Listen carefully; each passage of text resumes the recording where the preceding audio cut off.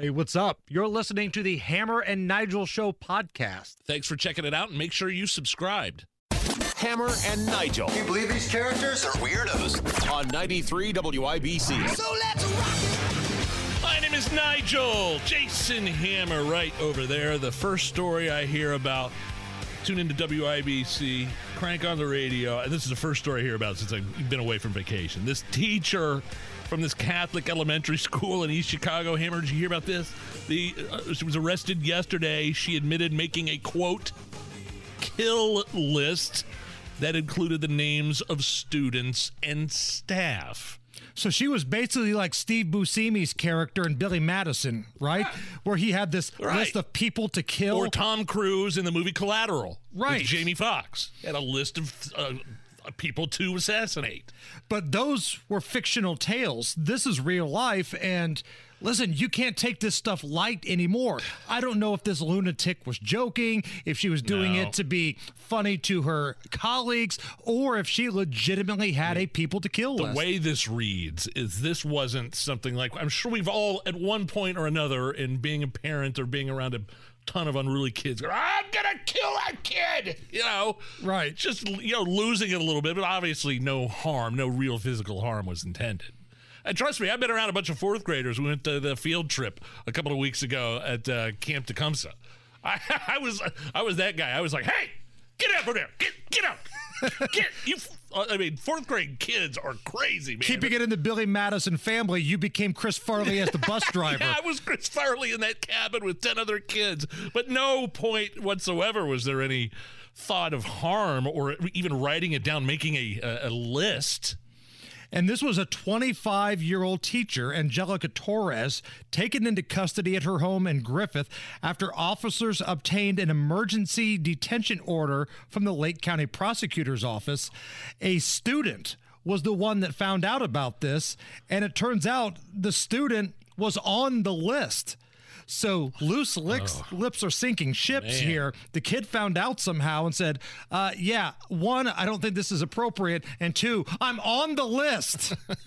I can see where people, parents, administration, staff might have other teachers might have a problem with this, especially in this day and age. She was escorted into the principal's office where police said she allegedly admitted to the principal that she did, in fact, make those statements to the student and confirm that she had a kill list. I mean, it's one thing to have a kill list. It's another thing to tell other people about it. Is that a cry for help? I'm glad she did. Yeah. I mean, ultimately, I'm glad she did because Lord knows if she was going to act out on this thing or not. But still, 25-year-old teacher does not need to be putting kids on a people to kill list. And this is something we talk about all the time with the great teachers that are in our school corporations, the kids that are being taught by teachers in the elementary school they go to. Those teachers, they're awesome. They really are. And my kids love their teachers, and I could see it. I saw it when I was chaperoning one of those field trips. I saw the kids love their teachers, man, and the teachers love them back. But these kinds of stories, it just makes the good teachers roll their eyes. It's just a crazy teachers unions, and some of their shenanigans on a national level make the good teachers just roll their eyes. Much like with how we talked about good cops would hate bad cops within the organization more than they hate criminals, almost. Because you're making the whole group look bad. Yeah. One of the excuses I gave while you were gone so long, Nige, was you were embedded with Liz Cheney and you were following the January 6th committee hearings. I don't know if you got any text messages that were asking you how the hearings were going. No, I got one yeast infection text, but I did not get any of me embedded with Liz Cheney. So the Good Time Party boys and girls of the January 6th committee issued a subpoena for former President Donald Trump to come in and speak to the committee. Isn't that funny, Hammer? Of course, this is the first committee hearing in months, just days before the midterm elections. What do you make of the timing? of all this. They called Trump in to testify. They've never produced any evidence that connects him to the Capitol riot. And now, months later, we'll just throw out a subpoena. Subpoenas, there's a federal challenge in court that it has to do with whether or not their ability to issue subpoenas is legal in the first place. So timing is suspect here. And one of the things Guy Relford and I talked about yesterday was that this really wasn't even the biggest story that came out of the news cycle. The economy is the biggest story. The inflation numbers that came out yesterday. So think about all the time and the resources and the money that are being spent on this January 6th committee for a guy that hasn't been in office in 2 years. For what? To be the second story of the news day? Nobody gives a damn. Well, this is a fake show trial with no dissent or cross-examination or pushback. And third-hand testimony, hearsay. Trump grabbed the wheel of the limousine and tried to drive himself to the that right. woman that I forget her name, but she's completely discredited. And by the way, just as an aside here, before we get Trump's response, he has responded to this. You guys got to understand that the committee chair, Representative, it's Benny Thompson, Democrat out of Mississippi. Quote, "This isn't about politics, it's about facts." Well, what facts? They say Trump had a personal role in the riot, but there's no evidence, Hammer. And by the way, Benny Thompson, don't let him fool you. He's guilty by definition, as many others are on this panel, of trying to overthrow democracy by objecting to past presidential election results. That's their definition of trying to, quote, overthrow democracy. They're all guilty of the same thing that Trump is being accused of. Where were their subpoenas when they were actively trying to overthrow democracy by objecting to past presidential election results? They're all guilty. And we've played montage after montage of the same people wagging their finger at Donald Trump doing the exact same thing. Now, the Orange Man has responded. There he is. He put out a statement. It's long. I'm just going to read you a little bit of it here. Quote, "The same group of radical left Democrats who utilized their majority position in Congress to create the fiction of Russia, Russia, Russia, impeachment hoax number 1, impeachment hoax number 2, the $48 million Mueller report, which ended in no collusion, Ukraine, Ukraine, Ukraine, the atrocious and illegal spying on my campaign, and so much more, are the people who created this committee of highly partisan political hacks and thugs whose sole function is to destroy the lives of many hardworking American patriots whose records in life have been unblemished until this point of attempted ruination." Yeah, I mean, it's embarrassing for the people that are trying to take him down because they've really had zero success. I mean, some ancillary players like Papadopoulos and some lying to authorities or something like that. That right. guy, I mean, they've had to spend like a half day in jail or something like that. They've had no real success. Right. I mean, I guess if you want to count Michael Cohen, his shyster lawyer. Roger Stone, Michael Cohen, and Papadopoulos. If that's considered a success for you guys, do your victory lap. By all means, get out here on Monument Circle, take your, no justice, no peace flag, and run around and do a victory lap. This is all to make sure Trump doesn't become president again. That's what this is. Right. That's all this is. I mean, maybe a criminal referral, who knows? All the while, like you said, people are struggling with gas prices and inflation and food prices. Crazy. Mondo, can I get a little mood music, please? I don't like this headline. High levels of toxic chemical found in sports bras. Oh, no. For a good number of women, taking part in physical activity without a sports bra can be an uncomfortable experience. But now it turns out, according to a study, there are toxic chemicals that could have cancer-causing agents here. What? Researchers have found high levels of toxic chemical in no less than 8 brands of sports bras, according to the Center for Environmental Health. You know what? I'm going to tear this out real quick and give this directly to my wife when I get home and show her this. Look, honey, no more sports bras for you. So what you're saying is you're going to go full Ron Burgundy here. How are you? You look awfully nice today. Maybe don't wear a bra next time. No, I was talking to you. No, not her. I don't know her name. What is it? Lanolin? Lanolin? Lanolin? Lanolin? Like sheep's wool? Just one. It says one sports bra can expose its wearer to 22 times the safe limit of BPA, which causes adverse health conditions as asthma and heart disease. Whoa.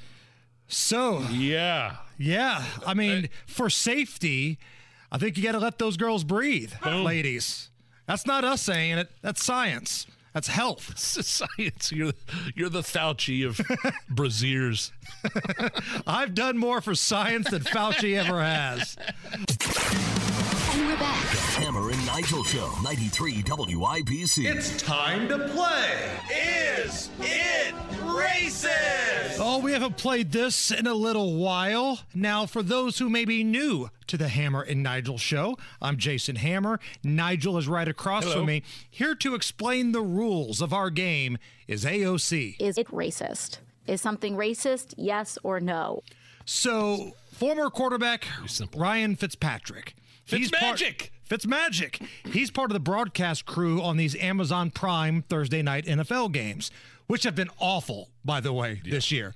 Colts and Broncos last week, Washington and Chicago last night. I was down in Florida for the Colts. I fell dead asleep. I did not regret a bit of it. You scored the same amount of touchdowns asleep as anybody on the field that night, Nigel. But last night it came down to a fourth quarter. And the Bears are trying to make a run. And their quarterback, Justin Fields, he's a dynamic runner. He got his team into scoring position by scrambling and running the football. Bears got down inside the 10-yard line, 1st and goal, and they did not score because it seemed like they wanted Justin Fields to drop back and pass instead of running it in for a touchdown. Well, after the game, Ryan Fitzpatrick, he's doing the post-game show. He says, Justin Fields needs to look in the mirror and say, what am I? I'm not Peyton Manning. I'm not Patrick Mahomes. I'm not a pocket passer. He's more of a Cam Newton type. You're a guy who is an elite runner of the football.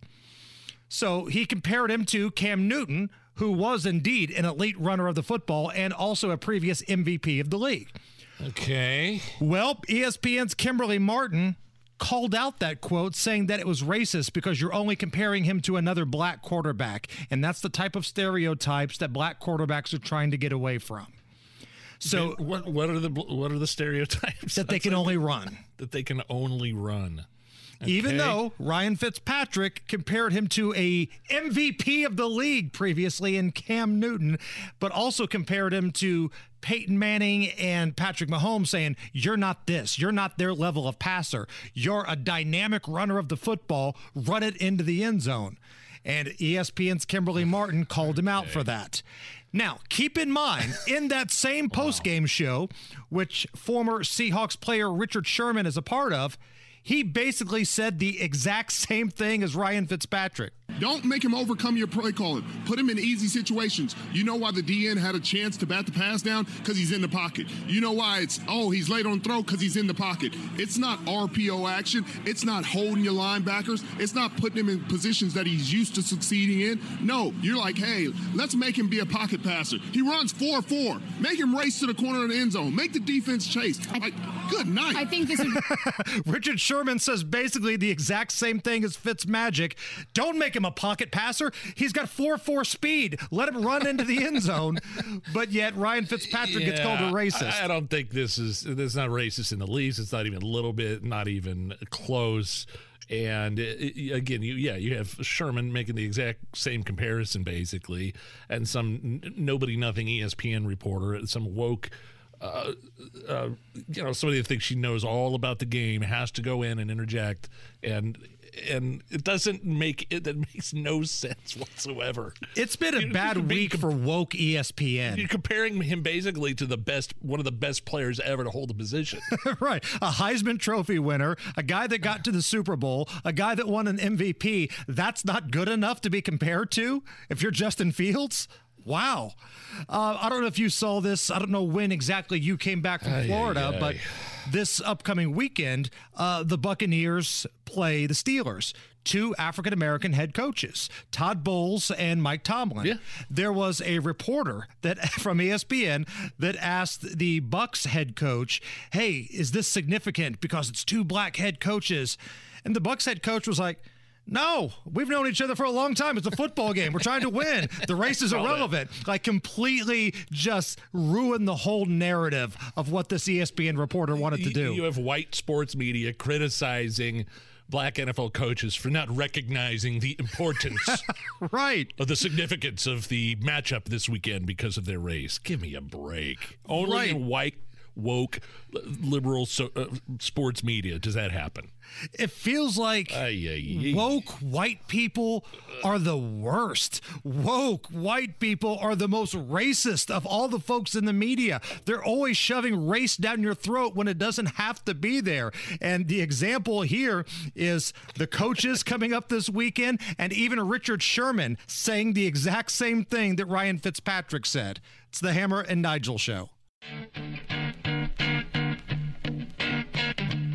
You're listening to the Hammer and Nigel Show on 93 WIBC. He's Jason Hammer. My name is Nigel. We'll go to the drivehubler.com hotline and bring on the coach, Dan Dakich from 107.5, the fan coach. I'm going to hit you with the big one right off the bat. Let's get right into it. You ready? Yes, sir. All right. What has to happen if the Colts lose to the Jags this Sunday? What has to happen? What does Jim Irsay need to do immediately? The number one thing. Well, the number one thing is he's got to make a choice. And that choice is to stick with this or to get rid of this. That's number one. You got to make a choice because you can't come out and say anything. What are you going to do? Do another video by an airplane? What are you going to do? Do another we're all in? Yay, Rock, go fight, win? No. So the choice is the important thing. What is your choice? And you have two very clear choices. You have, well, actually three. You say, we're sticking with this for the long haul. You say, we're sticking with this unless something worse happens, which, oh, by the way, could in the next 2 months, which would be losing at the Titans and, of course, Carson Wentz coming in here. Or you say you're fired, you're done. I think that the Denver game got them out of the woods, them being Reich. Ballard's a survivor. You watch. Ballard won't be gone when Reich's gone. If this doesn't turn out well, Ballard will be – he's a survivor. There are winners, losers, and survivors, and Ballard's a big-time survivor. Reich, your record is what you say you were. But the first thing you got to do is you got to make a choice because you cannot come out and try to BS the troops like he has done. You can't do it, period. And knowing what we've heard from Jim Irsay in the past – if they lose to Jacksonville for the third time in, 8-9 months, something like that, I don't feel real good if I'm Frank Reich. Now, I know Jim Irsay has not fired anybody in season, but dropping 3 to the Jags in that short of a window, that might be enough to put the old man over the edge. There's two things here. There's two ways to look at what you just said. Jimmy Irsay has never fired a sitting coach during the season. Well, you can look at that like, okay, he doesn't do that. Or you can look at it like he's due. You know what I mean? Right. Like he's due, man. He's overdue. What are you doing? Let's go. Yeah, I think this. I think that, again, if you win, you're not out of the woods because Jimmy Irsay, if you remember, also made a really big deal about beating the Titans. Now, they didn't do that. These next 3 games are going to determine a ton. If they lose 2 of the 3, things are going to get really sexy. And if one of those is the Carson Wentz, then they're going to get really sexy around here because Jimmy Irsay, again, publicly is the face, he and Doyle, of the Carson Wentz hate. Doyle being the woke journalist. We got to take a vaccine, and if we don't, we'll get you out of town. And Jimmy Irsay being, hey, look, he wasn't good enough. So those two guys are at the forefront. Doyle doesn't matter. I mean, he doesn't matter even a little bit. Irsay does matter. And Irsay matters to the point of if you win these 2 games and lose to Wentz, I still wouldn't feel good were I this particular regime. So, hey, look, just do yourself a favor. You're better than 2 of the 3 teams. You're as good as one. Go beat them, and then, don't worry about it. Go get something done. But if you lose 2 of the 3, it's tough. Coach Dan Dockich on with us from the Dan Dockich Show, 107.5 The Fan, and also does a program on Outkick called Don't At Me. Did I hear correctly, or was this just a rumor that the IU-Kentucky basketball series might be back on? Yeah, I think that's going to be announced here fairly soon. I don't think it's going to be announced today, tomorrow. But I talked to John Calipari a while ago. He told me Woody wanted to play, and he wants to play. He just didn't want to play Woody this year because he thinks Indiana's going to be pretty good. And I started laughing at him. I go, man, you guys really are chicken blank. You're making $9 million a year, and you're worried about losing a game? What's wrong with you? But, yeah, I think that series is absolutely going to be back on. What happens with it is still, I hear it being negotiated. Where it's going to be played is the sticking point. But, yeah, I think it's going to be back on. Whether it's 2 years, 4 years, I don't know. But there will be an announcement. You know, actually, I think they were getting pretty close to an announcement a little bit ago, and then it slowed down. Maybe with the start of practice, I don't know, but I think you're going to hear something. Man, I want campus sites, not just because I want to see Kentucky come into Indiana, but let Indiana go down to Kentucky. Let the Hoosiers go down to the Big Blue Nation, man. That's what college basketball is supposed to be. Big-time college basketball and big-time programs. You're supposed to be going into the Lions' Den when you play at your rival, right? Yeah, I thought this, guys. I think basketball coaches have done the sport of college basketball a real disservice by not playing those kind of games. Look, college basketball is so overshadowed by college football and by NFL football. And one of the reasons is all the good games are played on neutral sites. Krzyzewski, that guy, hell, I could win 900 games playing his schedule. He didn't play anybody on the road. If they played someone, it was in New York City, or if they played someone on the road, it was in Chicago, or if they played someone on the road, it was in the ACC Big Ten tournament. No, I agree. I think that it used to be the first weekend in December. You knew Indiana was coming to Kentucky, or Kentucky was coming to Indiana, or they were playing in the Big Four Classic, which was an unbelievable event. But college coaches and their greed have done an incredible disservice to the sport. You don't play home and home. There is a big difference between playing in Maui and playing in Assembly Hall, or playing in the United Center, or even Gamebridge, where they have held the Champions Classic. And frankly, I got to tell you, and maybe it's because I'm a fan now as opposed to a broadcaster of it, I don't feel any juice for college basketball season. I think Indiana's going to be very good. I think Purdue will be good. I think Butler will be much better with Thad there. But I don't feel any juice.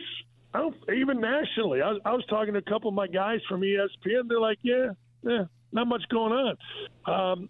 That's because football has sucked the life out of everything. And if you're college basketball, you got to do two things. You got to get a summer presence where here, and this is going to happen eventually within the next 5 years, like in downtown Indy, Louisville, Indiana, Purdue, and Kentucky are going to play, a couple games in the summertime in front of fans. No, they're not going to count it, but every other sport does it. Volleyball does it, softball does it, baseball does it, football has spring football. Every other sport plays 2 semesters. They play a second season, and college basketball needs to do it, and they need to get to home sites.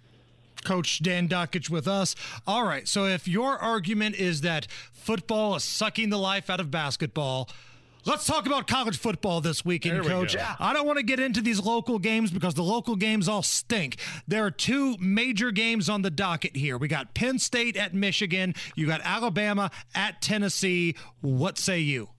I know where you're at. I do. I know where you're at. You're all over Tennessee. I know. Look, I think the most underrated coach in college football is a very unlikable James Franklin. The line is 7. I would take Michigan. I'm not going to bet it. I'm going to bet this. I'll tell you what game I am going to bet. I don't believe in Florida State at all. Until Deion Sanders is the coach of Florida State, I want them to lose. I want him there. I'm taking Clemson, giving 3.5 in Florida State. But I will tell you this. I can't wait to sit down. People are telling me different things. Bryce Young, game-time decision. That backup quarterback didn't look great, didn't look horrible. I think that Tennessee is really good. I'm going to take Tennessee. I'm going to take Rocky Top at the points. I ain't afraid to lose money. I was there last year at the game, and frankly, Tennessee played the brakes off them until they made some mistakes and the spread got to it. But I'm going to take Tennessee. I'm going to take your Vols in that game. I like the Vols. I'm seeing them now getting 8.5. That's up a little bit from yesterday, Coach. And again, if Bryce Young of Alabama plays in this game, I love the over. The over is at 66. If Bryce Young plays, I'm hammering that. But if he doesn't, here's what scares me as a Tennessee fan. Like, this is the biggest game in Rocky Top in the last 20 years, and Alabama plays these things all the time. Every time there's some sort of sexy upset pick that's supposed to beat Alabama, Alabama finds a way to win these games. That's what scares me. Well, it just happened 2 weeks ago, and I think you and I talked about it. Arkansas, they got all that Walmart money. They got a packed house. Here comes Alabama. Their quarterback is the next big thing. Yeah, okay. They got down a bunch, came back, and Alabama took it out at the end. You are so right. Alabama plays these games like it's their job, which is what it is. We're not there to play anything other than, all right, we're going to Rocky Top. They got a new coach. Hendon Hooker's a terrific quarterback. It's no different than a couple years ago and a couple years before that and a couple years before. Who cares? I'm serious. You're exactly right. But that emotion can help you. But you know what?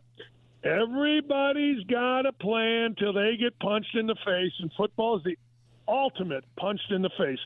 In football, at least in this game, I believe the punch in the face matters, but it's who keeps punching. Last year, as I said, Tennessee playing pretty good right there. Alabama kept punching. Tennessee went away. Tennessee's going to have to play every minute of this game because Alabama ain't going nowhere. You're going to have to make them go away. And you guys are both, you're staying off the Colts, right? Because right now I'm looking at -2.5. No. No? I am making a mortgage / DoorDash bet. Oh. If everything goes wrong this weekend, I'm taking the Colts. I'm giving 2. And I'm going to bet damn near. I'm looking at my house right now. There's a refrigerator, there's a ladder.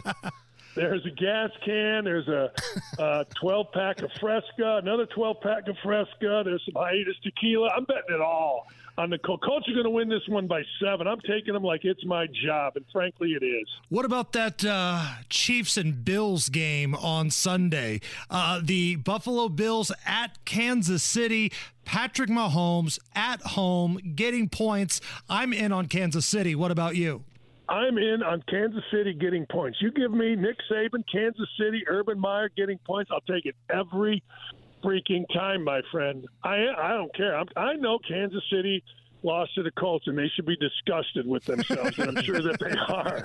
I know that the Bills are beating the brakes off everybody, but you give me Patrick Mahomes and you give me points at home, I'm going to tell you something. If I lose the Colts bet, I'm doubling down. Let me look again in my house. There's a little refrigerator. There's some pickleball paddles. There's a tennis. You know, the whole garage will be cleaned out because if that one happens, I'm going with the other.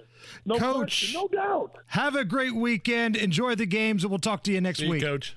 Fellas, thanks, man. Have a great weekend. It's the Hammer and Nigel Show. You're listening to the Hammer and Nigel Show on 93 WIBC. Yeah, Hammer, the Parkland school shooter got life without the possibility of parole. I think everybody wanted the death penalty in this case except one juror, and that's what it came down to. So the families of the victims were shocked. I think the prosecution was shocked. I certainly was like, man, they need to put this dude down immediately. And it's life without parole. So I guess we'll be paying for his 3 squares for the rest of his life. And now one of the prosecutors is asking for an investigation after a juror, and we're not sure which one or which side of the aisle the juror is on, says that she was threatened by a fellow juror during deliberations. Now, again, one person was the holdout, because Florida's law is it has to be unanimous for somebody to be sentenced to death. They have the death penalty in Florida, but it has to be unanimous. One person was the holdout, and the story today is that a specific juror says they felt threatened by another juror during deliberations. We played this yesterday, but I think it bears repeating. This is Florida's Governor Ron DeSantis. I think that if you have a death penalty at all, that is a case where you're massacring those students with premeditation. in utter disregard for basic humanity, that you deserve the death penalty.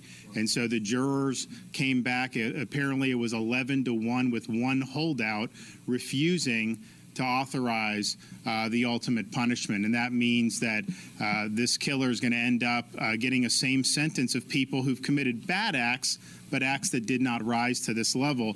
I just don't think anything else is appropriate except a capital sentence in this case. And so I was very disappointed to see that.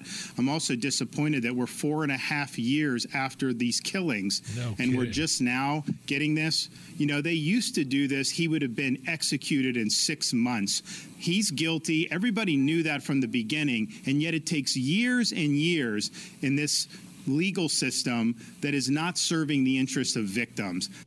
And that's something we've talked about a lot, not necessarily about this case, but in general, how long it takes for somebody to go through the legal system now. I love the fact that he's like, yeah, back in the day, 6 months, he would have been dead. Dead. But I look, and we always talk about, families. What do the families want? What do the families? I'm okay with whatever the families want. But in this case, there's many different families and many different victims that are involved here. There's only one appropriate response to this. It's a death penalty. One of the family members, it's the father of one of the young ladies that was murdered inside that school.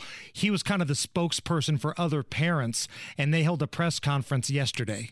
Pretty unreal that nobody paid attention to the facts of this case, that nobody can remember who a victim is and what they look like. I know every day because I see my beautiful daughter's face around our home in my dreams, and I miss her very much. I'm going to read you a prepared statement. Today's ruling was yet another gut punch for so many of us who devastatingly lost our loved ones on that tragic Valentine's Day at Marjorie Stoneman Douglas High School. 17 beautiful lives were cut short by murder. Heinous, pre-planned, torturous murder. And the monster that killed them gets to live another day. Yeah, sometimes it's just heart-wrenching to watch people react to what's happening, and that certainly was the case yesterday. We have updates on the midterms. Don't go anywhere. It's the Hammer and Nigel Show. Hammer and Nigel. Can you believe these characters are weirdos? On 93 WIBC. So let's rock it! My name is Nigel. Jason Hammer is here. Of all the Senate and congressional races and even gubernatorial races happening here in the midterms, what's the most compelling? Like all of them. You mix them all together. What do you think is the number one? Probably Georgia. Herschel Walker against Raphael Warnock. Okay. Just because of the name recognition. That's Herschel Walker. He won the Heisman Trophy. Not the governor there, Kemp and Abrams. That's a joke of a race. No. Right. Pennsylvania, I think I was going to say Pennsylvania. I thought the Fetterman and Oz, I think, is pretty compelling. And even in Arizona, that Hobbs and Lake, that's a tight one. And that's for the governor's race out there, too. Yes. And listen, we're less than a couple weeks away from the midterms. I know most people in Indiana probably don't care about who wins the governor's race in Arizona, but you probably should, because this is a border state, and one candidate wants to have more security at the border. The other candidate thinks things are fine. So if you love the flow of fentanyl coming into this country and ultimately making its way into communities possibly like yours, you should probably keep an eye on these governor's races in Texas. Looks like Abbott's kind of got a good handle on that one. But in Arizona, this is a good old-fashioned toss-up right now. And Katie Hobbs and Kari Lake, these are the two candidates that are going to be going down to the wire here. Katie Hobbs is the Democrat. She will not debate Kari Lake. Now, Kari Lake is a former news anchor. I mean, she's polished. She's put together well. Yes, she's an attractive woman. She's smart. She knows how to debate. She knows the drill. She's good at public speaking. And this Hobbs lady is running like a frightened, scared little kitty cat. Right. It's pathetic. And it's not the first time that this has happened. You said that, you were talking about her, what was it, PBS? They were supposed to debate on PBS. Everybody was anticipating this is the giant debate. And Katie Hobbs shrinks away and it's last week. I think it was last week during a town hall. Hobbs wouldn't even take the stage. She refused to take the stage until Kari Lake had been removed from the building that they were at. So this is the first time she's tried to pull this. She's scared to death to debate. And at a campaign event, Kari Lake decided, you know what? I'm tired of this. I'm going to call her out. The people in the liberal press need to demand that your candidate, the one you guys are backing in the liberal press, show up and debate. The people of Arizona deserve this. I promise her, Katie, I promise you can write the questions for me. I promise you I won't yell, Katie. I promise you I won't interrupt you. And if you want to have an emotional support animal there as well, I will agree to that. But show up like a grown-up and debate. We have serious issues facing this great state of ours. We've got the narco-terrorists controlling our border right now. How in the heck are you going to go up against them if you're afraid to debate me here at PBS? Yeah, for what it's worth, it was PBS that was putting on the debate, not exactly a bastion of conservative values. Right. You know, and so she won't, Hobbs wouldn't even debate her in that setting. And good for Kari Lake, too, for calling out the media for this, because it sounds like some of the liberal media in Arizona thinks this is just fine. It's perfectly fine for her to ignore a debate and to not have any sort of debate for the highest seat that the state has to offer. Exactly. What message is that sending to potential voters? Meanwhile, in Wisconsin, the Senate race between radical leftist Mandela Barnes and the incumbent, Ron Johnson, they had a debate, and it ended with the moderators trying to be nice, trying to calm things down so everybody could go home. Their task was you had to say something nice about your opponent. You have 30 seconds here. Mr. Barnes, you go first. What do you find admirable about your opponent? Well, no, seriously. I do think, the senator is proven to be a family man, and I think that's admirable. That's absolutely to be respected. He speaks about his family. He's done a lot to provide for them. I absolutely respect that. Mr. Johnson.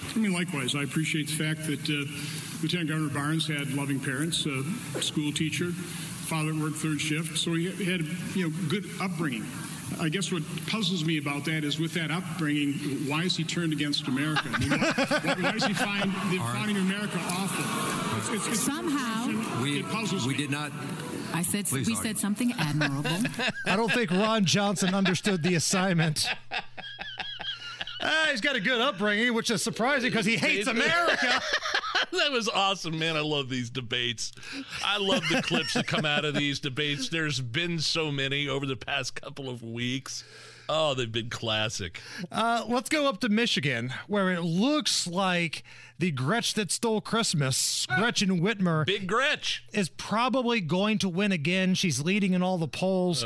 But she kind of got busted, telling a little bit of a fib in the debate last night. She's telling potential voters that she loves the police, can't get enough of the police, but back in 2020, she said something different. So let's compare last night's Gretchen Whitmer to 2020's Gretchen Whitmer. Investing in law enforcement is what we have done and what we need to continue to do to keep people safe. Be someone who supports the defunding movement, which is to take money specifically from police departments and put them into education, for example. I think you do all those other things. You don't need all the money that's going to the police department. So, yeah, the spirit of it, I do support that. Yeah, and this is something you've seen across the spectrum in terms of Democrats, and they've all done the same thing. They've all walked it back, just like Big Gretch did right there. And I believe we have someone calling in. Hammer and Nigel show. Hello. Hello, who's this? Dr. Phil. Dr. Phil, thank you so much for calling in. I assume you have thoughts on Gretchen Whitmer, the governor of Michigan? Yeah. All right, Dr. Phil, if Michigan's Governor Gretchen Whitmer were here right now, what would you say to her? You're a bitch. No, wait, hey. Wow, that's... Well, you don't just hang up. Dr. Phil with a little drive-by right there on the Hammer and Nigel show. Mondo, hit me with some legal stuff. Crime, punishment, judges, legal stuff. So we got a little update from the fishing controversy. Remember those two guys that were stuffing weights and like fillets of fish inside of other fish to win the fishing championship? Oh, to weigh him down. Right. Right? Is that what it was? Yeah, right. those little lead ball type weights. And other fillets, they were jamming them down the fish's mouth so they'd be heavier. Those two guys have been criminally charged in Ohio. Jacob Runyon and Chase Kaminsky indicted by the Cuyahoga County grand jury on one charge each of cheating, attempted grand theft, possessing criminal tools, and unlawful ownership of wild animals, according to the prosecutors. I didn't know you could be arrested for cheating. I didn't know unlawful ownership of wild animals was... I mean, I get it. Like if you own a tiger and it's stored in a cage in your back. I just didn't know. I mean, I guess grand theft, possessing criminal tools, I get, but no, what are you in jail for? Oh, I cheated. I cheated in a fishing contest. What did you do? I killed 3 people. Oh. Well, we're kind of the same here, I guess. This is the Cuyahoga County prosecutor, Michael O'Malley, quote, "I take all crime very seriously, and I believe that what these two individuals attempted to do was not only dishonorable, but also criminal." So I get it. They probably should be charged with something because... You're dealing with tens of thousands, not hundreds of thousands of dollars in prize money. Right. But how many cases of like sex offenders and rapists and domestic assault are sitting on the prosecutor's desk while he rushed the fishing guys to the front of the line here? I mean, I get it, but it feels like there's probably bigger fish to fry. Hi-oh! Oh, my God. Mondo... I'm going to need your input on this. You're the Office expert on this show, right? You've seen The Office probably more than anybody alive. Oh, yeah. I love that show. Shaquille O'Neal, Shaq, says that he has sold his 17 Auntie Anne's pretzel franchises because, I'm using his words here, black people don't like pretzels. So Shaq, who's a businessman, owned a bunch of Papa John's, owned a bunch of Auntie Anne's. He was like, man, these Auntie Anne's, they're not profitable for me. Black people don't like pretzels. Your thoughts? Clearly, Shaquille O'Neal has never seen an episode of The Office because Stanley Hudson, who is black, loves pretzels and Pretzel Day. Okay, so Mega Mondo has issues with Shaquille O'Neal. This needs to be a wrestling match. I would love to take on Shaq one-on-one. All right, Mondo, you've got 30 seconds and not a second more to promote your wrestling match this weekend. Go. Boy. All right, tomorrow in Rushville, Indiana, at the heart of Rushville's Farmer Market, Mega Mondo will be live in action. You better be there to come watch Mega Mondo wrestle. Upstart Pro Wrestling will do it live. Mega Mondo versus Thomas Wayne Oliver. I can't wait to see you in Rushville, Indiana. Tickets at the door? You can get tickets at the door, or if you want to buy them online, go to my @TheKyleWells on Twitter. You can get them in advance, but yes, you can get them at the festival. This is an outdoor show. It's going to be a lot of fun. Wait a minute, what's the name of your opponent? That's an awful wrestling name. Thomas Wayne Oliver. Thomas Wayne Oliver? You sure he's not your accountant? No. No. I mean, you're Mega Mondo. Yeah. You're the guy with the gorilla mask that hands out the bananas to the fans. What is Thomas Wayne Oliver's? Hey, here's a free pen for my accounting service. It's not going to matter because I'm going to hit this dude so hard tomorrow that he won't even know who he is. Thomas Wayne Oliver. It sounds like a serial killer. They all have 3 names. John Wayne Gacy, Thomas Wayne Oliver. 66 right now at the American Standard Cooling Weather Center. Is this anything next? Hammer and Nigel presents Is This. It depends upon what the meaning of the word is. Is this anything? On 93 WIBC. Yeah, Hammer, how do we play? Is this anything? I will run a few stories by you. You break down all the information that's been presented, and you give us the verdict. Is this story really anything or not? All right. Is this anything? A Michigan teenager jumped off of a bridge and fell 30 feet after running out of gas in an allegedly stolen car during a police chase. He didn't appear to have any life-threatening injuries. Here are some of the body cam recording from the officer. Might be running out of gas. Hey, show me your hands! He jumped off the bridge. He's down here on the ground. He jumped off the bridge. We need cars down here. Probably an ambulance. Oh. Yeah, probably going to need an ambulance on this one. This dude just shattered both of his legs. Bring a spatula with you while you're coming. This is something. I love it. It sounds like he's splashing into water there at the end. Play the end, and I want to hear where the police says, yeah, probably need an ambulance. Like he's annoyed. Here on the ground, he jumped off the bridge. We need cars down here. Probably an ambulance. Just the sound of his voice. The cops, yeah, probably need an ambulance. Maybe a hearse, who knows? Just a heads up. Yeah, that's something. And it's something because the cops were allowed to actually chase this guy down. Most of these liberal states, these blue states, these blue cities have made it so the policy is for the law enforcement is not allowed to chase criminals like this. Stolen car? No, sorry. Reports of a drunk driver? No, just let him go. He stole a bunch of candy from the 7-Eleven, and yeah, we have him right on camera. There he is. Nope, let him go. And that's the real story here. I'm glad police are still chasing after criminals. Mondo, I'm going to need that one more time because I want you to listen to this guy's voice because it sounds like, and maybe this is just my opinion, he's seen this before. Like, all right, better call the car again, bring an ambulance. It happened again. Might be running out of gas. Hey, show me your hands! He jumped off the bridge. He's down here on the ground. He jumped off the bridge. We need cars down here. Probably an ambulance. Like if I saw a dude jump off the bridge, my radio transmission, oh my God, this lunatic just jumped off the bridge. Oh my God. Send help immediately. Quick, send an ambulance. I need body bags. Quick, stat. He jumped off the bridge again.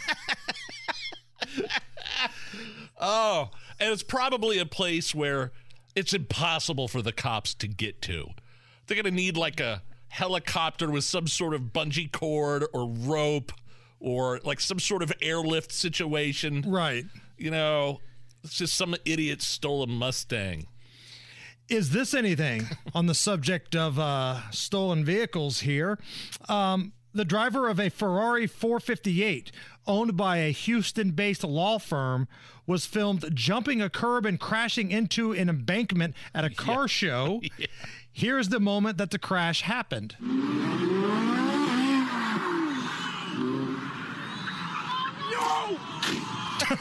Oh, Are you no. okay? I heard a no. Play it again real quick. No!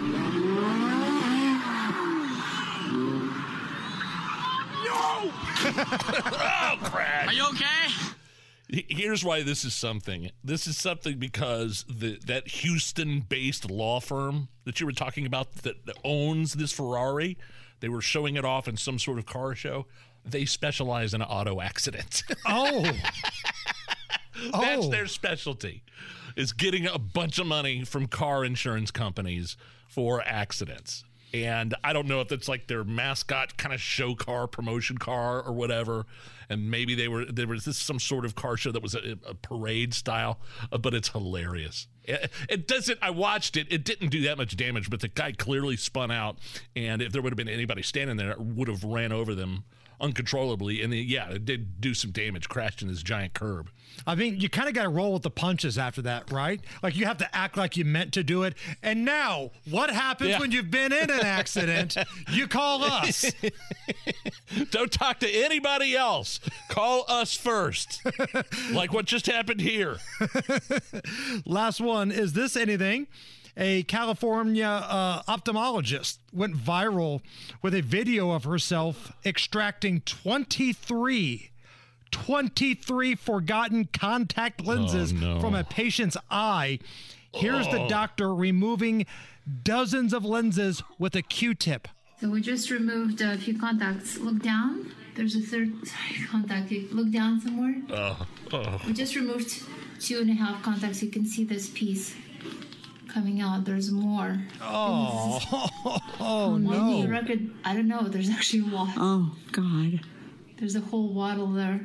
You're my Guinness Book of Record patient. Oh, God. We're delivering To be remembered. couplets. I'm gonna have to count them. I think I've already counted more than 10 or 12. Oh, come on. No, I'm serious. I just posted the footage on Twitter at Hammer and Nigel. If you want to puke, if you want to just be completely and utterly disgusted. Oh, man. Watch this doctor remove 23 forgotten contact lenses out of this old broad's eyelids, and you'll never want to wear contacts ever again. With a Q-tip? Oh, imagine taking that Q-tip and digging it into the eye, and oh, man. I swear to you, invest. I'll say it right now. Invest in LASIK. I got LASIK surgery in 2005. My eyes, sans the readers that I have to read up close now, but it was totally worth it. I'm just happy you didn't throw up on the air. It feels like we're making a lot of progress. If I was watching it right now, I probably would have. It's the Hammer and Nigel Show.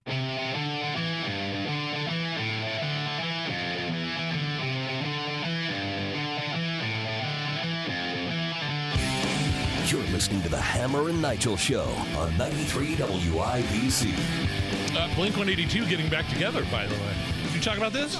We mentioned this a little bit the other day. I told Kyle, this is like Generations X big midlife crisis concert tour.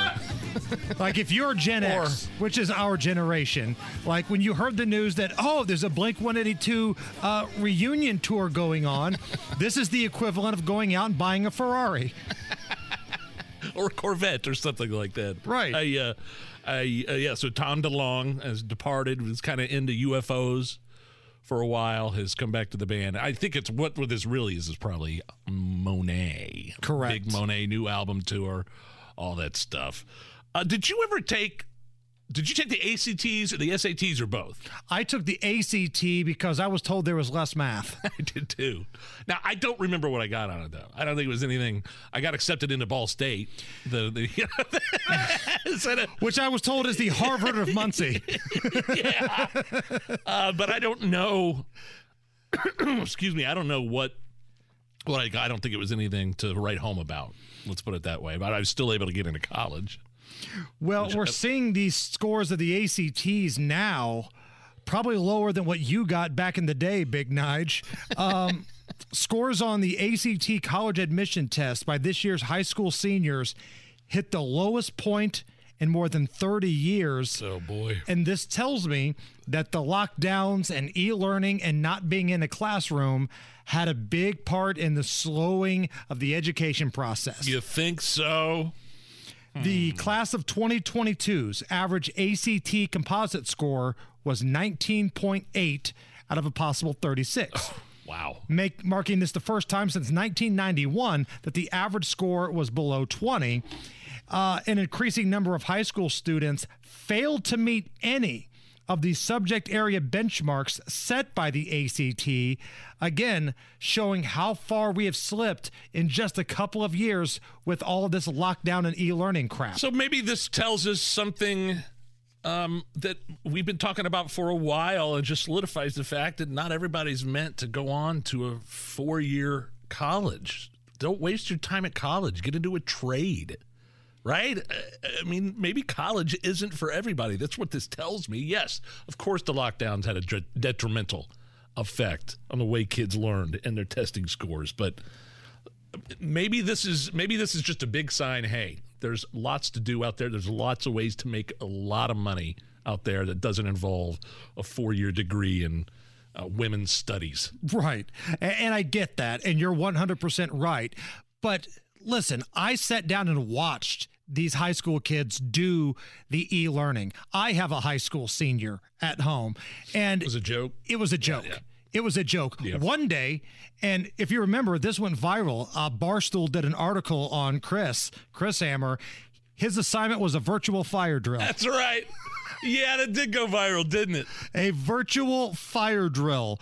Chris spoke to Fox. He spoke to Barstool. That was the kind of crap that was put on our kids. And maybe there would be more kids that are apt to go to college if they were more prepared. Because basically we just said, here's the material, teach yourselves, knock yourselves out. Well, that's not the proper way to learn the material. I'm sorry. Listen to this. These numbers show 42% of ACT tested graduates in the class of 2022 met zero of the subject benchmarks in English, reading, science, or math. In comparison, 38% of test takers in 2021 failed to meet these benchmarks. So it's getting worse every single year. This is a statement from the CEO of the ACT test, Janet Godwin. Quote, "The magnitude of the declines this year is particularly alarming." That's not good, man. We did not do these kids a service at all with all of this stay home, put on a mask, put on a hazmat suit bullcrap. Ridiculous. I also have an update on a debunked story from the border. Remember when the media was losing its mind? Oh my God, these people at the border, they're on horses and they're whipping all these migrants. Oh yeah, the ICE agents, yeah. And it never was the case at all. They had reins for their horses, and it was a tricky camera angle, and that was that picture that went viral.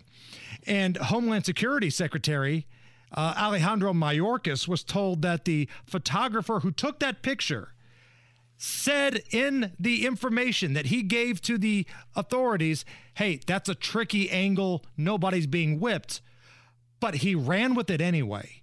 Bill Malugin, who does a great job of covering the border at Fox, had this story this morning. An email obtained through a records request reveals that DHS Secretary Alejandro Mayorkas was privately alerted by DHS officials that the whipping narrative behind the infamous horseback Border Patrol photos wasn't true.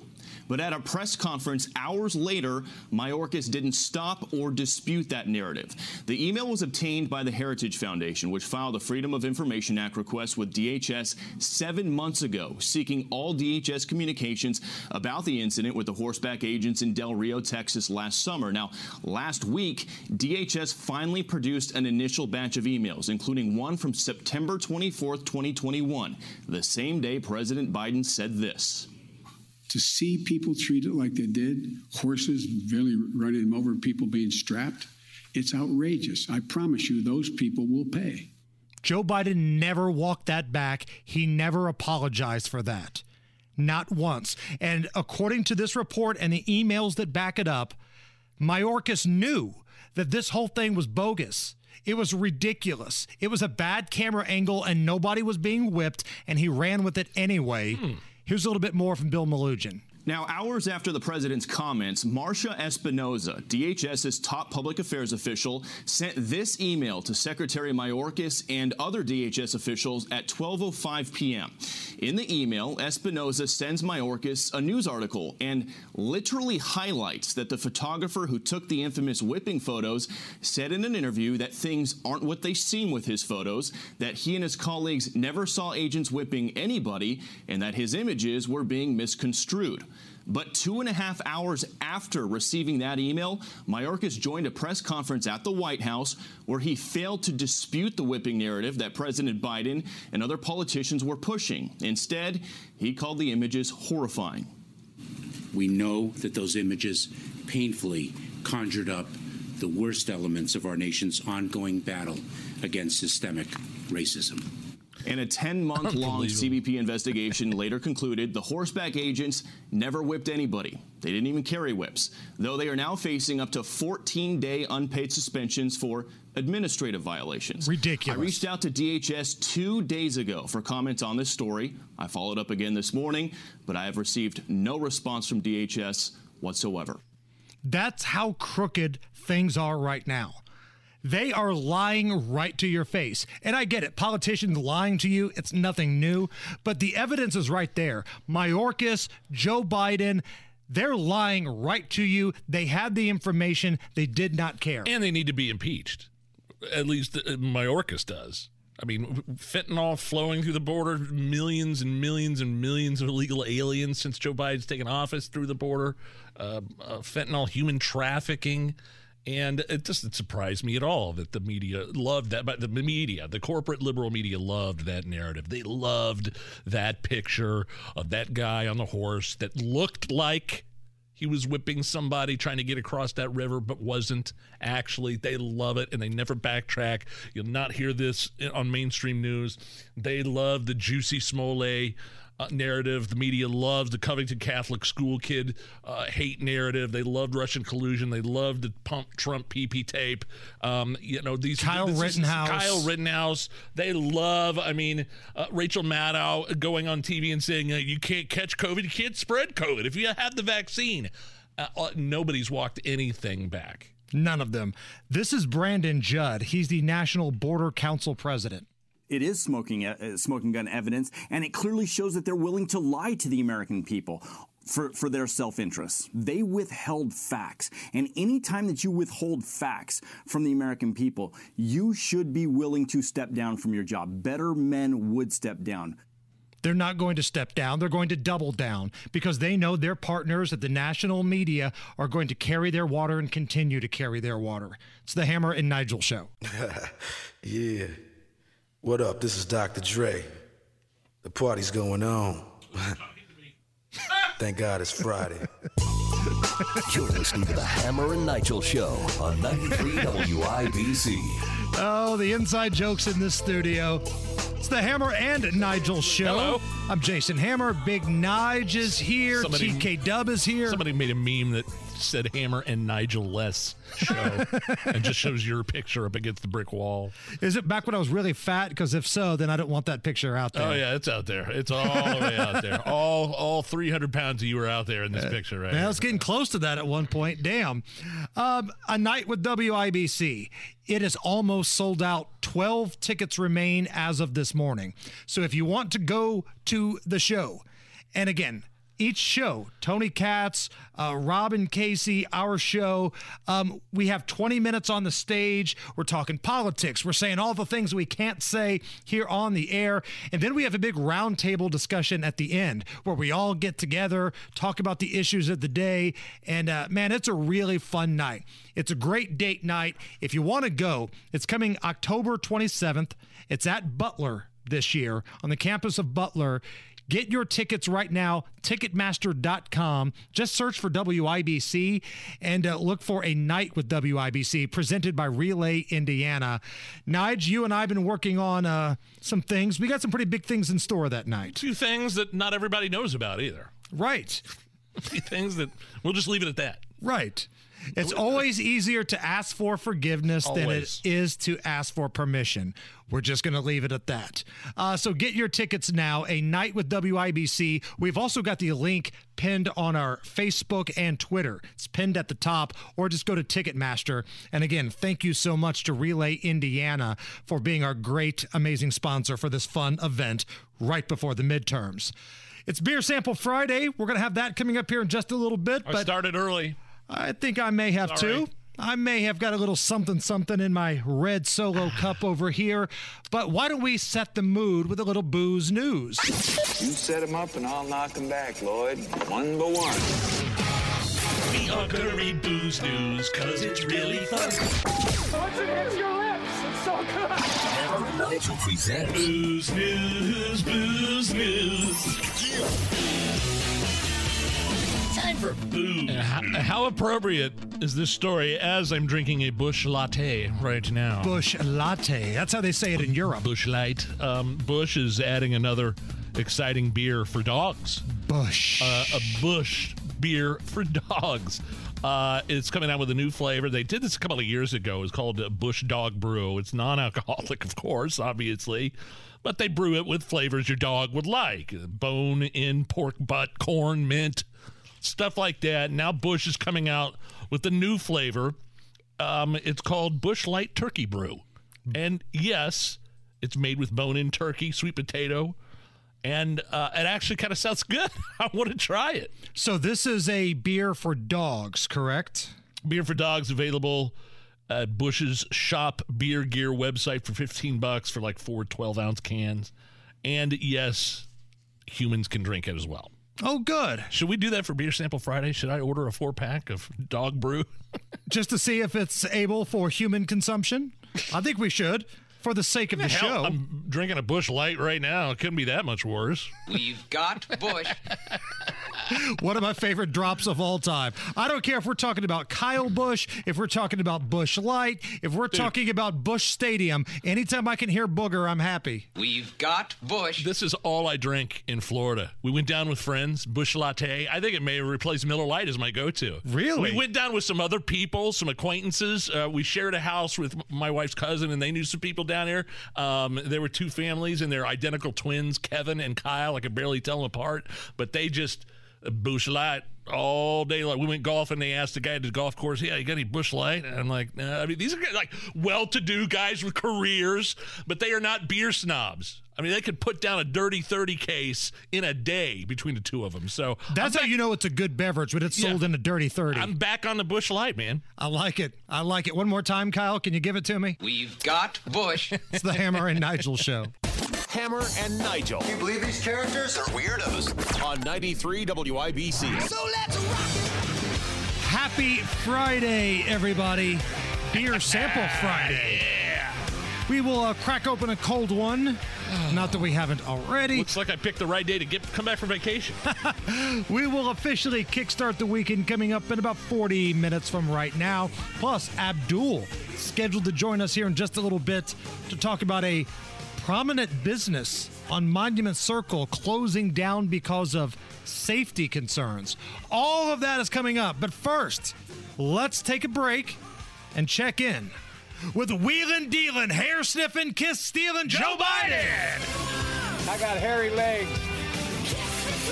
Get ready, pal. You're going to enter a problem.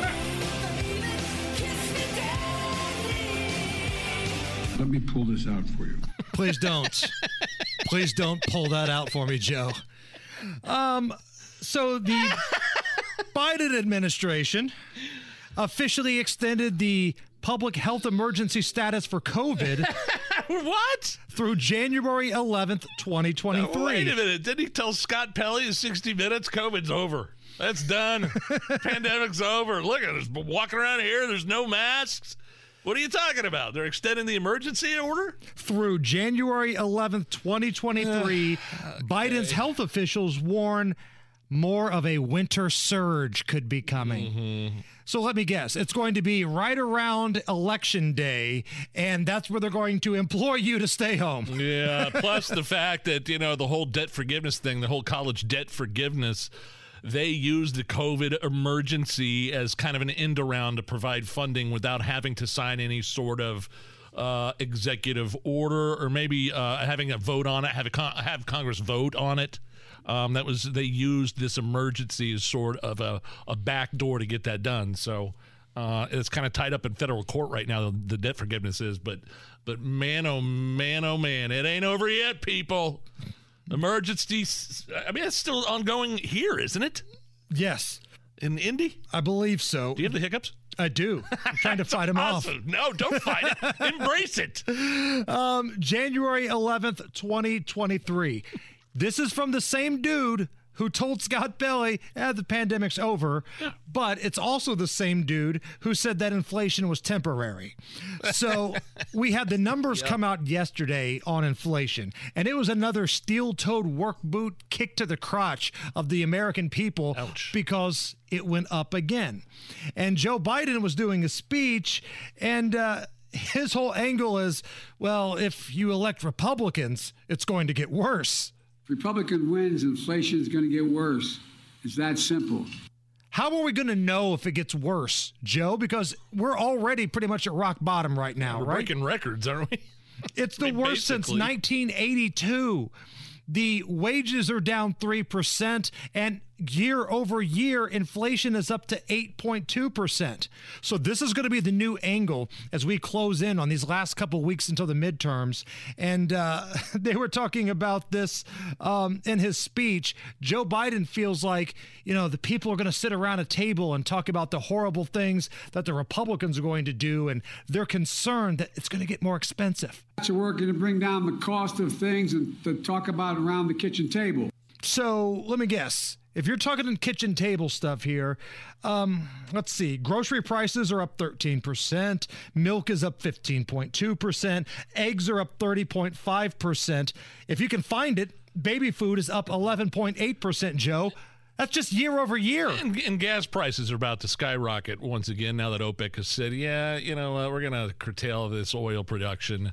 And that's really, really embarrassing for Joe Biden, especially since he was just over there fist bumping the Saudis and begging them to open the spigots over there. It's such an FU to the United States to shut down and curtail that output. And we have nobody to thank but Joe Biden. That's who we have to thank for those.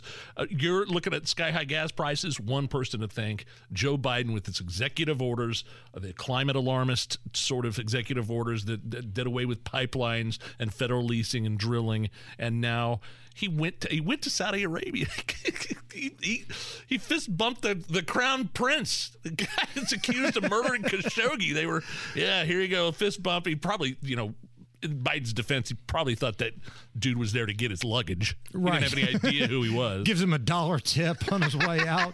But I'd never heard the word inflation with Trump. I never heard the word high gas prices with Trump. I always heard about stock market being up through the roof, 401k. I don't know. Maybe it's just me. Now, I will disagree with you on one thing. I think you can blame more than one person for this because I think it's more than one person that makes up Joe Biden. I think it's the multiple people that act like Joe Biden that actually call the shots here, whether it's Klain, whether it's Susan Rice, whoever these people are that are collectively Joe Biden. That's where you can put this blame. Well, yeah, and Republicans, too. People that voted on the crazy stimulus bill. I mean, the crazy spending. It's just out of control. Now, MSNBC's Chris Hayes, one of the great butt sniffers in all of media, he is willing to play ball. He is willing to run with this ridiculous narrative that, well, if you elect the Republicans, things are going to get worse for the economy. I feel confident in predicting that if Republicans win control of one or both houses of Congress, they will do everything in their power to sabotage the economy. How are we going to know if the Republicans are sabotaging the economy? Is it just going to be business as usual? Because that's what it looks like right now. The bar is so low. Right. But, okay, what are Democrats running on? Climate alarmists? What do they have to run on these midterms? Well, the climate change crazies, abortion. And that's, trust me, when you're paying $5.50 a gallon at the gas pump, and you're trying to decide whether or not to buy food or to fill the gas tank all the way, abortion ain't anywhere near it. No. And bad news for you. For Chris Hayes here, is he really just kind of laying the groundwork to blame the rising unemployment rate and the housing market crash, which is going to be inevitably happening sometime next year, on the Republicans if they win the House and they win the Senate? Because nobody's going to be sworn in until January, but there's a good chance next year, because of the economic hell that we're in, there's going to be a housing crisis. There's going to be a market crash. You're going to see rising unemployment. This is that little weasel, Chris Hayes of MSNBC, trying to get in early and saying, well, we told you it would get worse under the Republicans. Do not be fooled by this. Let the record clearly state, October 14th, 2022 at 5:13 in the afternoon, we already broke Chris Hayes' argument. And this is what's going to happen moving forward. When I'm going to the movies, I take up 7 rows because I'm fat. You're listening to the Hammer and Nigel Show on 93 WIBC. All right, Hammer, what's your go-to breakfast sandwich? Oh. Like if you're on the road or you're on a road trip or maybe even you have to be at work early, you want to stop by somewhere you're hungry, where are you stopping at? What's the number one place? Man, like McDonald's is closest to my house. Me too, yeah. But if I'm ranking them out as my favorite, I'm going to go Hardee's with the sausage, egg, and cheese biscuit. Ooh. That is my go-to of the breakfast sandwiches. So I would say I keep it simple in the morning. I'm not terribly hungry in the morning. If I have to get something on my stomach, I'm going to go simple. I go easy. I go plain. It's hard to screw up a sausage biscuit. Yes. For McDonald's. That's the Jacob Hammer favorite. Sausage, I don't need cheese. I'll eat it with cheese. I'll eat it with egg. But 9 times out of 10, my order gets screwed up when I go there. I just keep it as simple as possible. Someone tried more than 40 fast food breakfast sandwiches, and the 3 best were, in this order, McDonald's sausage, egg, and cheese McMuffin. The classic. The sausage, egg, and cheese McMuffin. The iconic. Wendy's hot honey chicken biscuit. I've never had that. Sounds good. And Chick-fil-A's chicken biscuit. Oh, I forgot about the chicken biscuits. Yeah. We, just the other day, I had to take Jacob to an orthodontist appointment, and this was out in Plainfield. So on the way back, we stopped at Chick-fil-A and we got breakfast. We got the chicken minis. So it's like the smaller version of these little chicken biscuits, and you get like 10 or whatever in a box, and oh man, those are so good. I could deal with the honey too. Those honey chicken biscuits I've had. Maybe I've had them at, I can't remember where I've had them at. It wasn't Wendy's, but Chick-fil-A definitely has the, I don't know if they put honey in those or not. I can't remember right, but I'm saying I'm not mad at the honey aspect of the, in the morning. Right. On some sort of breakfast sandwich with chicken. Now, unfortunately, as I look at this story about the breakdown of the 40 fast food breakfast sandwiches, last place on pretty much everybody's list was Burger King's breakfast menu. No. I'm not mad at a croissant. I'm not at all. But you have to get like a fresh, like, croissant bun, whatever it's called. Because sometimes if you get one that's a little hard, it's a little crusty, it ruins the whole croissant experience. You're going to have all the time, every time, no questions asked, as a side, hash browns. All right? Okay. Whether it's the big kind of oval-shaped surfboard-looking hash brown that McDonald's has, or the like Burger King does have. When I worked at Burger King, when I was a teenager, they had the little round, ones, round hash browns. They're a must. Yes. I would open up Burger King all the time. I had to get there at like 4:30 in the morning, and I'd be definitely making some hash browns on the side that I could nibble off of while I was making orders. Now, I think I already know the answer to this question, but I want to get your opinion here, Nige. Am I a super fat ass because I consider biscuits and gravy a side? Not a main meal? No. Yeah. You're a super fat ass for sure. Okay. Yeah. Because, if you go to Hardee's, which again, I still maintain Hardee's is #1 seed on the breakfast menu for fast food places, burger type joints. You get the sausage, egg, and cheese biscuit, but then you get the little side of the gravy, and you dip the biscuit in the gravy. Okay, if you're talking about just the gravy. Well, yeah, but you get the biscuits that go with it, and, you can do what you want with those. Boy, you're going to shoot right back up to $300. You lost all that weight, and man, now you're saying, bacon. What is it? Sausage, egg, and cheese biscuit, and you dip it in the gravy. Good Lord. Hey, Friday's my free day. I had Taco Bell earlier, and I had a few donuts. May or may not mixed in with a few beers today. That's what you had in that other bag was donuts? I saw, because we walked in together. I saw the Taco Bell. I didn't say anything. I didn't know if it was I thought it was possibly for a bit that we were doing. I don't know. I never know when you're walking in with Taco Bell. No, that was breakfast.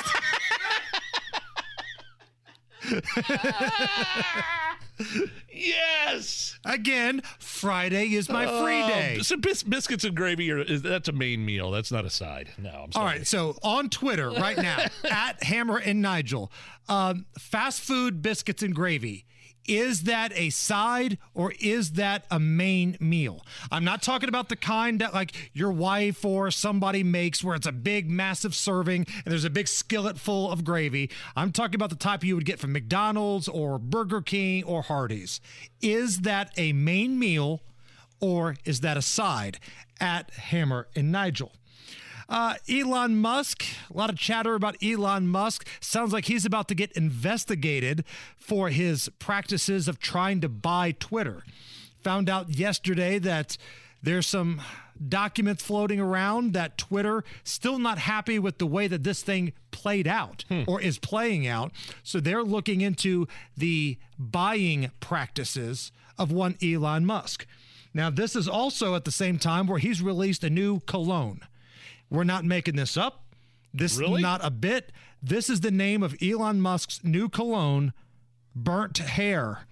It's $100 a bottle, and the website calls it the essence of repugnant desire. Now, the name is kind of a spinoff of what we saw in Anchorman. Smells like a turd covered in burnt hair. Smells like Bigfoot's... Yeah. I gotta censor myself there. Elon Musk says it's the finest fragrance on earth, and he says he's already sold 10,000 bottles of this.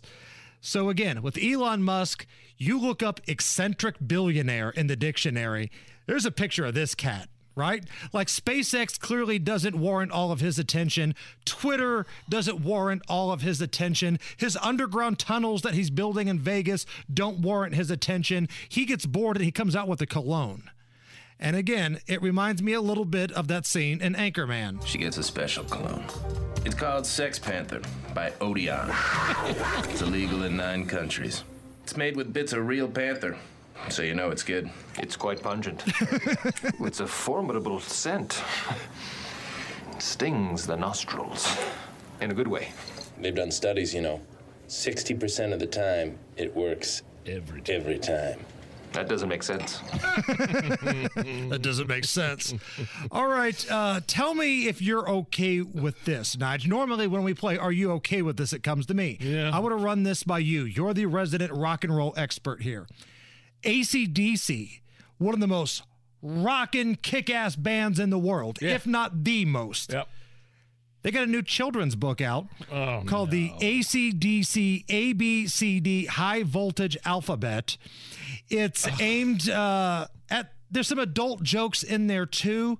Like, for an example, page 1 is A is for Angus, who thinks it's good luck to wear a school uniform and walk like a duck. Angus is the iconic lead guitarist for AC/DC. Okay. So AC/DC putting out a new children's book. Are they better than this? Are you okay with this? I don't know. I guess I'm rolling my eyes, but if I had to read anything to my kids, if you want to read them at night. I remember taking my kids to the babysitter's house on my way to work, and we would jam out to AC/DC, Shook Me All Night Long, and Back in Black. And yes, sometimes I would occasionally listen to Highway to Hell with my kids, and I said it was the word help. They said, "Dad, what's that mean?" I go, "It's help. It's the highway to help. You're helping people. You stop over and you help somebody on the highway." And now they're old enough, 10 and 8, where they're like, no, he says hell, Dad. So I guess if I had to read my kids a book, maybe that would keep me a little more interested, because it's all about me, obviously. But aren't they better than this? I mean, for God's sake, Kiss has their own line of coffins. I mean, Gene Simmons, there's not a product out there he won't sell. So precedents have been set. I don't think they need the money. But you're right. They might be better than this. On Twitter, at Hammer and Nigel, Gerald, fast food biscuits and gravy is a side because it's runny and there's not enough sausage. Yeah. Jonathan, biscuits and gravy, always a side, no matter how much is there. Will, it's a meal. Too many calories to be a side. Don't forget about the McGriddle. I could rock a McGriddle. Yeah, those are good with the syrup inside the biscuit. Sure. And Jay tweets at us, by the way, gravy is not a beverage. Thank you for that. Spanning the globe. Worldwide. Online. The Hammer and Nigel Show. 93 WIBC. My name is Nigel. Jason Hammer is here, attorney at law and longtime broadcaster here on 93 WIBC. Abdul Hakim Shabazz joining us live. Abdul, how are you? Always good to be here. All right, how big a deal was it that Diego Morales did not show up for this Secretary of State debate? I think it was a lost opportunity. I really do. I understand what Diego's trying to do, which is run up the Republican numbers. That's why he was at the Ward County Lincoln Day dinner down in southwestern Indiana. Is it concerning he doesn't have those yet? Well, the thing is, he's trying to run up their numbers because there are some people going to vote Republican no matter what. So if you got R by your name, he's like, hey, I got your vote. So he's doing the Lincoln Day circuit because those are the diehard Republicans. The problem is, if you're an undecided voter in the Secretary of State's race, you probably watched the debate, or you're probably going to watch a clip of the debate to see where the candidates are. Let me make up my mind. And so I think there's a difference between getting 100 people who are probably going to vote for you anyway versus a few thousand people who are undecided. I'd go for the few thousand people. How important is that position as Secretary of State in terms of voters and recognize? Like, obviously, you're a voter. You're going to go out and vote for, well, yeah, governor. I got to vote for governor. But like, for the Secretary of State, do a ton of people know who Diego Morales or any of the other candidates are? The Secretary of State is the chief election officer of the state of Indiana, and so from that perspective, the Secretary of State is an important office. I understand it's an important office, but how important is it to the average voter? I would say no more or less than the auditor, treasurer, right, that sort of thing. So the kind of person that would watch a debate for Secretary of State, you would have to think they're probably into this thing. They're a Politico, because why else would you watch a Secretary of State debate? That's my point. Yeah. Wouldn't they kind of already have their minds made up at that point? Well, it depends on the candidates, too, because Diego's had shoe drop after shoe drop after shoe drop after shoe drop. And so if you want to like, okay, who is this guy? What's he all about? Oh, there's a debate. Hey, he's not here. Where the hell is he? He's down in Warwick County right now and talking to a bunch of Republicans. So he was trying to raise money and get votes. Yes. That's his excuse? Yep. It just seems a little odd that less than 30 days until the election, in a very red state of Indiana, he chooses to skip out on the debate to go shore up the Republican base. Like, if you don't have that part already locked up, that tells me there's some red flags here. You want to be a political analyst when you grow up? because you're absolutely right. The thing is, we're early voting started already this week. So people have already started their voting process. If you don't have your base by now, you got some major issues and some major problems. This is why I think what he's trying to do is those Republicans who'll vote for him regardless, he's trying to just run up their numbers but get out the vote. But I'm not convinced that's the best strategy. Now, this past week, there was the Marion County prosecutors debate. This took place in the morning on, I think it was Monday or Tuesday, and it aired it took place Monday morning, aired Tuesday evening. Yeah, it took place Monday morning. It was recorded at Warren Central High School, and it played back Tuesday night on RTV6. Prosecutor Mears taking on the challenger from the Republican side, Cindy Carrasco. I watched it. You watched it. What was your takeaway? I think, once again, they were talking to their respective constituents. If crime is your big issue, then crime is out of control. You're a big Cindy fan. You probably still are, although she started a little bit slow, but then got her groove as the debate went on. Mears has been in front of a million television cameras, so he was fine from a performance perspective. But I thought it was interesting near the end of the debate, he basically said Cindy had no experience as a prosecutor. We can't necessarily trust her. Cindy's response is, well, we can't trust you either because you do have experience as a prosecutor, but this is your experience with homicides being what they are, plea deals, that sort of thing. One of the things that caught my attention, and again, I think this is the worst kept secret in Indianapolis, was when Ryan Mears was asked about the aggressive homeless problem downtown, specifically on Monument Circle. His solution was, take them all and put them in hotels near the west side. And this has kind of been happening for a while when the city has big events. That Crown Plaza over there by the old airport has always been one of the places. No vacancy. Right. So I thought that was interesting. I don't know if that's saying the quiet part out loud or if they're ready to go forward with saying, hey, this is what we're going to do. We're going to basically pull a DeSantis and move them from one area to another area. Well, they need to do something. Because as I put up on my Twitter feed earlier today, I got word from that the Starbucks right on Monument Circle is closing at the end of the month. Oh, man. It's been there forever. Because of employee safety and liability. Employee safety with all the homeless people and panhandlers outside the door. Wow. You got panhandlers coming in. I see cops out there all the time. Yeah, but unfortunately, the cops can't be there 24 hours a day. So I was told that they were going to be closing around the 28th of October. And it's not like this is some right-wing Republican-ran business where it's political. Like, Starbucks is the woke of the woke when it comes to companies, and even they're saying, yeah, this stuff, we can't handle this. We're getting the hell out of here. Exactly. And so that's why when Ryan said the downtown was safe, I was like, well, I believe for the downtown is safer than it used to be, but I believe the public perception that it is not safe, and perception eventually becomes reality. Yeah. Right. You could walk around Monument Circle, and Nige, I text you the number every day. I take 2 laps around the circle before the show just to kind of get the blood pumping a little bit. I've ran into you before, Abdul, and the amount of homeless 8 folks. 8 to 12. Yeah, or 8 to 12, just around that small little radius of Monument Circle. That's it. That's not even counting like the side streets, the alleys, and things like that. Exactly, because Indianapolis has a homeless and panhandling problem, and this. What I would recommend the city do is do what they did up in Chicago, is you have your private property, which is your skyscraper buildings, but in addition to owning the building, the city has a deal where the building owners owns like 6 feet from the door, so 6 feet on the sidewalk. So there's homeless people sleep like, hey, you're trespassing, you got to move, you got to get going. I'm a firm believer. Once again, I know there are people with mental health issues and other issues, and I get that. But you got to have the tough love first in order to get people the help they need. Is there one more thing before we move on about Prosecutor Mears? His whole spiel about how he's not going to prosecute marijuana violators, how he's not going to, enforce any rulings or any laws involving abortion. Does that play into people voting for him? Is that a roundabout way of saying, hey, vote for me, I don't prosecute marijuana violations? Well, he doesn't prosecute simple possession of marijuana. I understand. That's if you got like guns in the trunk of your car and the kilos cut down into grams for distribution later on, you're probably going to go to jail. I think Mears is where the public is on marijuana, on simple possession. Prosecutors like, does somebody really belong in jail for possessing a joint? No. I probably wouldn't have said, I'm not going to prosecute any marijuana thing serious or going forward.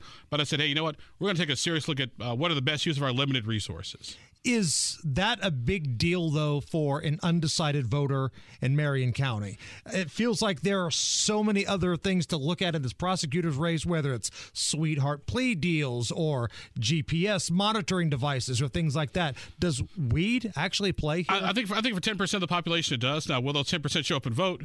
That remains to be seen, or will they be asleep? Right. Fair enough. Abdul Hakim Shabazz with us. We've got a Senate debate coming up this Sunday. This is for the seat currently occupied by Todd Young. Now, it was about a week or so ago, Abdul, your polling outfit at IndyPolitics.org showed that at that time, Todd Young had just a 2% lead in that race. Yeah, he was within the margin of error. And Todd's issue has been, once again, those undecided Republicans. And massive spending. There's that. Yeah, well actually, I'm going to get to that. Whereas with Diego Morales, it's more the establishment Republicans that Diego has to win over. With Todd Young, it's more the MAGA Donald Trump Republicans that he has to win over. About a quarter of them are still undecided, which is why the race, in our opinion, was so close. So the thing is going to be, when Todd gets on stage Sunday night, how does he walk that tightrope and appeal to those MAGA Republicans, but also at the same time win those moderate Republicans over? Because he's going to have a really tough time justifying why you signed off on some of these bills, like the one now that in a roundabout way allows legal gun owners to have some of their transactions traced.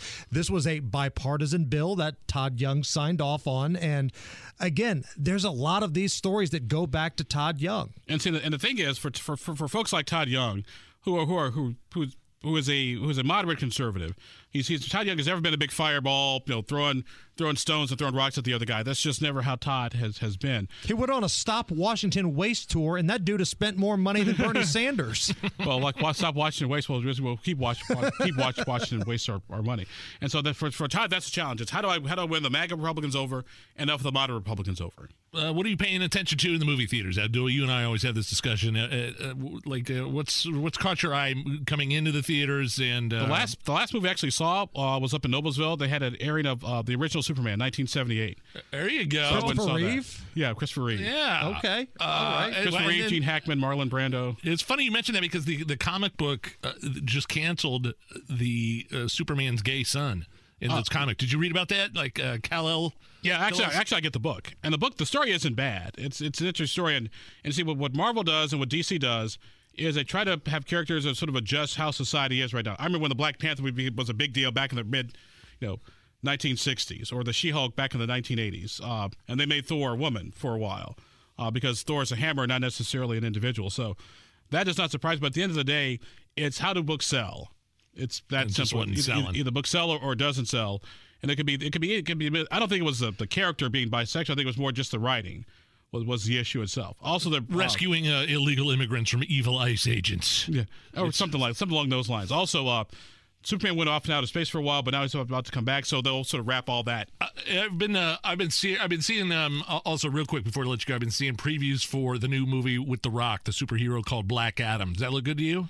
It looks interesting. That's a character in he's a Shazam, Captain Marvel type. Okay. He's sort of an anti-hero. I thought the trailer looked pretty good, pretty well done. Yeah, I'm always cautiously optimistic. Cautiously optimistic. Yeah, like, okay, this is gonna be good, but I'm gonna catch a Sunday matinee after the second week. So after we done all the crazies. Do you have a show this weekend? Yes, we were talking to our pollster, Andrew Weiser, just going to walk through everything that he did. And also got some thoughts about Diego Morales and his campaign and whose fault his problems really are. And here's a hint: get a mirror because it's his. When's your show? This Saturday, 1 to 2:30, because we got IU football at 2:30. Abdul, thank you. Hey, thank you. Big Nige, you ready to drink? I'm ready to drink. Are you ready to drink? Look at me. I'm ready to drink. We will have Beer Sample Friday next. Right now, Hammer and Nigel present Beer Sample Fry. I got some beers. Let's drink them, huh? Beer's on sale, people. Come down, get you some. My name is Nigel. Jason Hammer is here. Welcome to Beer Sample Friday, proudly brought to you by Thompson Furniture and Mattress in Columbus with free delivery up to 75 miles. Hammer, all these big box, giant corporate retailers charging you out the wazoo for furniture delivery. Spencer and his brother Nick and the Thompsons do it for free. Just got to make a short trip down to Columbus. It's nothing. Family-owned business since 1927. They take care of us here at the Hammer and Nigel Show, so make sure you guys go take care of them. All right, so sometimes we will just go to the liquor store and we'll look for something we haven't had yet. Sometimes a brewery will bring beers to us. Yeah. And every once in a while there's a theme to the beer that we've got. And this is a themed beer this week, my friend. So the name of this beer, Nige, is what Frank Reich and Chris Ballard will say if they lose to the Jags this weekend.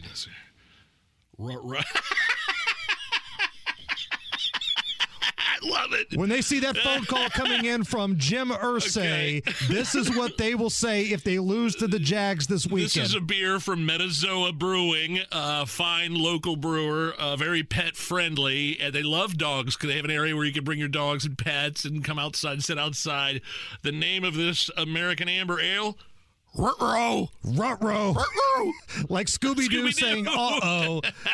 And I'm telling you, once that phone rings and that caller ID says Jay Irsay, if they lose to the Jags, that will be the exact words from Chris Ballard and Frank Reich. Just real quick, before we do this, like I was gone for the Thursday night debacle. I was down in Florida. I fell asleep, missed the end of it.